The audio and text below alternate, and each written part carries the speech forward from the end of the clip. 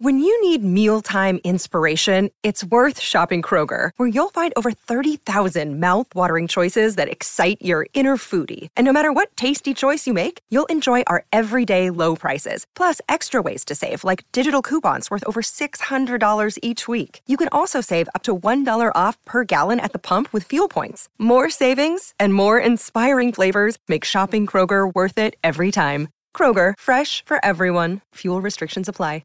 Hi, everybody. Welcome back to the show. Today, we're going to take a look at the Artemis 1 launch. So this launch is important for Elon Musk. This launch is important for SpaceX for numerous reasons, because eventually SpaceX will be sending a Starship to the moon.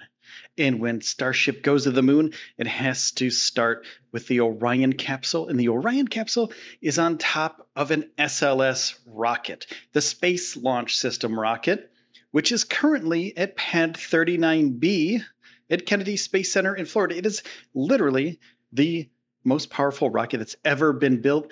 Mind you, this is the only one that's actually been built, but once Starship is built and stacked and ready to go, Starship will be the biggest and most powerful rocket ever created in the history of humanity.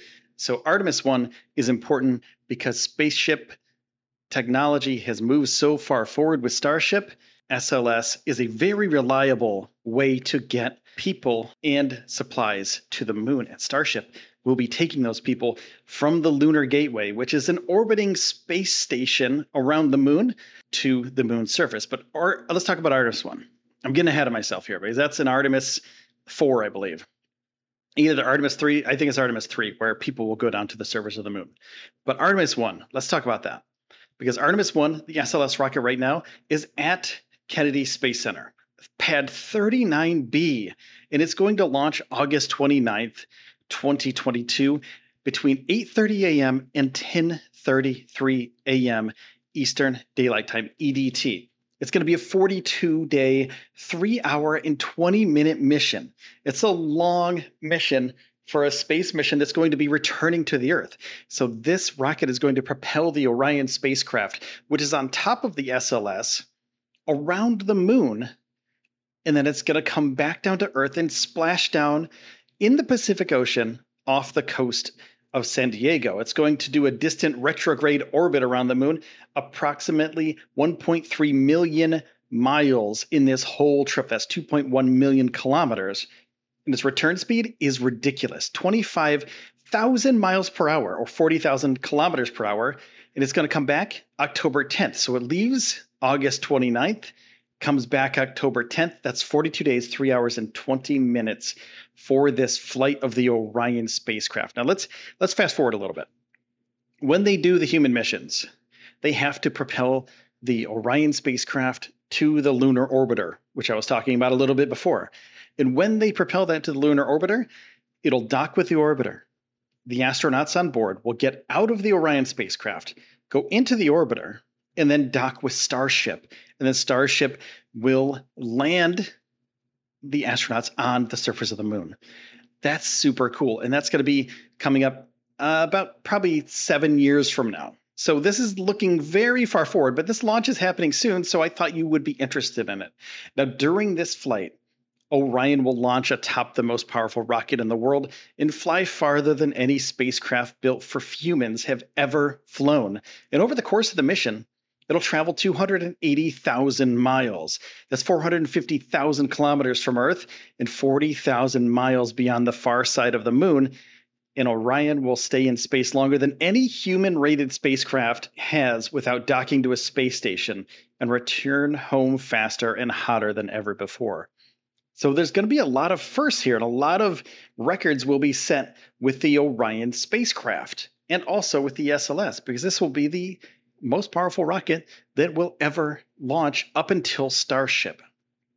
So this first Artemis mission will demonstrate the performance of both Orion and the SLS rocket. And it'll test the capabilities to orbit the moon and return back to Earth. And the flight will pave the way for future missions to the lunar vicinity, including landing the first woman and the first person of color on the surface of the moon. And with Artemis 1, NASA sets the stage for human exploration even deeper, not only to the moon, not only to the lunar surface, but in lunar orbit, in the vicinity of the moon, but also destinations further from Earth, including Mars. So we all think that Elon's going to send the first Starship to Mars, but possibly Artemis missions may send the first people to Mars. It depends. Is this a race? Kinda. Will SpaceX and NASA work together to make this happen? Unfortunately, to go to Mars, NASA doesn't need a Starship. NASA can use the Orion capsule on top of the SLS rocket and shoot people towards Mars. They can go and do an orbit around Mars and come back down to Earth with just the rocket in just the Orion capsule. So they don't need a Starship. But if anything happens and the US government pulls funding for the SLS rocket, they think it's too expensive or something, then NASA could contract SpaceX to do the mission instead. And if NASA sees that SpaceX has shown that they can actually do this for 1/50th of the cost, Congress will probably say, let's ditch the SLS. SpaceX has got this. Let's save the taxpayer some money. But the SLS rocket is also a jobs program. Tens of thousands of people have worked on this, decades of work. So it's pumping money into the economy by just having this rocket being built. And they're going to build numerous rockets. They're going to have a lot of different rockets and different sort of propulsion techniques and bigger block sizes than the first one. So it's going to be a continuing, ongoing rocket building fiesta, if you will. It's an extravaganza of rockets, these SLS rockets are. But this one, the Artemis 1, will blast off from Launch Pad 39B at NASA's modernized spaceport at Kennedy Space Center. It'll be propelled by a pair of 5-segment boosters and 4 RS-25 engines.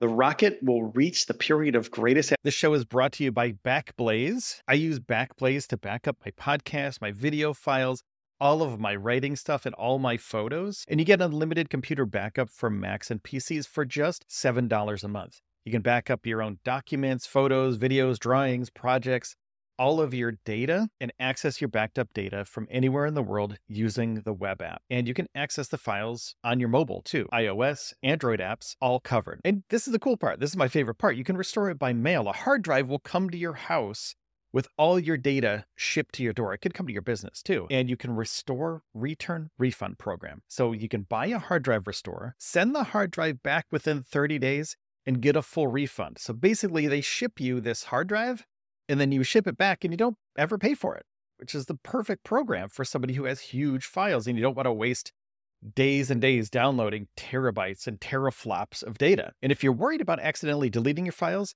$2 extra a month, you can increase your retention history to 1 year. And I use it for all of my video files. It comes in super handy. So $7 plus $2, $9 a month, and you get everything backed up, ease of mind for up to a year. And if you use the URL backblaze.com/Elon, you get a fully featured 15-day no credit card required free trial. Check it out, play with it, start protecting yourself from potential bad times. Back your stuff up. It's recommended by the New York Times, Inc., Macworld, PC World, LifeWire, Wired, Tom's Guide, 9 to 5 Mac, and more. And it's recently been listed on the NASDAQ Stock Exchange under BLZE, so you know they're legit. Backblaze is committed more than ever to bringing easy and affordable data storage that you can trust. Don't be that person that forgot to back up their important files. We've got your back. Sign up for a free 15-day trial. No credit card required. Go there, sign up, play with it. It's really powerful and it's really easy to use. So go to backblaze.com/Elon. Backblaze.com/Elon. Backblaze.com/Elon. Atmospheric force within 90 seconds. That's max Q, maximum dynamic pressure will happen within 90 seconds. Now, if you want a max Q shirt, you can go to starshipshirts.com. That's our merch store. If you want to support the show, if you want to support the podcast, go to starshipshirts.com and pick up a shirt. they're really super high quality. I'm really excited about them. I wear them all the time. I just wear them around and I get compliments on them. People ask me, hey, that's a cool shirt. Where'd you get that? And I say, starshipshirts.com. I own it. My friend Neil is the designer, so I can't say I'm all in on it with myself. Neil's a partner in this. So we do this together. He designs, I help out other ways. So starshipshirts.com if you want to get a Max Q shirt or hat, if you're into hats or anything else. We have all sorts of different stuff and all sorts of Starship themed stuff and Elon themed stuff. So these rocket boosters, let's get back to that. Solid rocket boosters, they'll burn through their propellant and separate after about 2 minutes. In the core stage, and the RS-25s will deplete propellant in approximately about 8 minutes. So after jettisoning the boosters, service module panels, and launch abort system, the core stage engines will shut down and the core stage will separate from the spacecraft, leaving the Orion attached to the interim cryogenic propulsion stage, the ICPS, and that will propel it towards the moon. And that's what this mission is all about, going around the moon and coming back down to Earth. And as the spacecraft makes an orbit of Earth and deploys its solar arrays, the ICPS will give Orion the big push that it needs to leave Earth's orbit and travel towards the moon. And this maneuver, known as a translunar injection, precisely targets a point about the moon that will guide Orion close enough to be captured by the moon's gravity. And that's how you have to orbit the moon. And Orion will separate from the ICPS about 2 hours after launch. And the ICPS will then deploy. This is another cool part of this mission. It's going to deploy 10 small satellites known as CubeSats along the way. And there's 10 different experiments that go on here. And the outbound trip to the moon will take several days, during which time engineers will evaluate the spacecraft system. Orion will fly about 60 miles above the surface of the moon at its closest approach, and then use the moon's gravitational force to propel it into a distant retrograde orbit. And that'll be about 40,000 miles past the moon.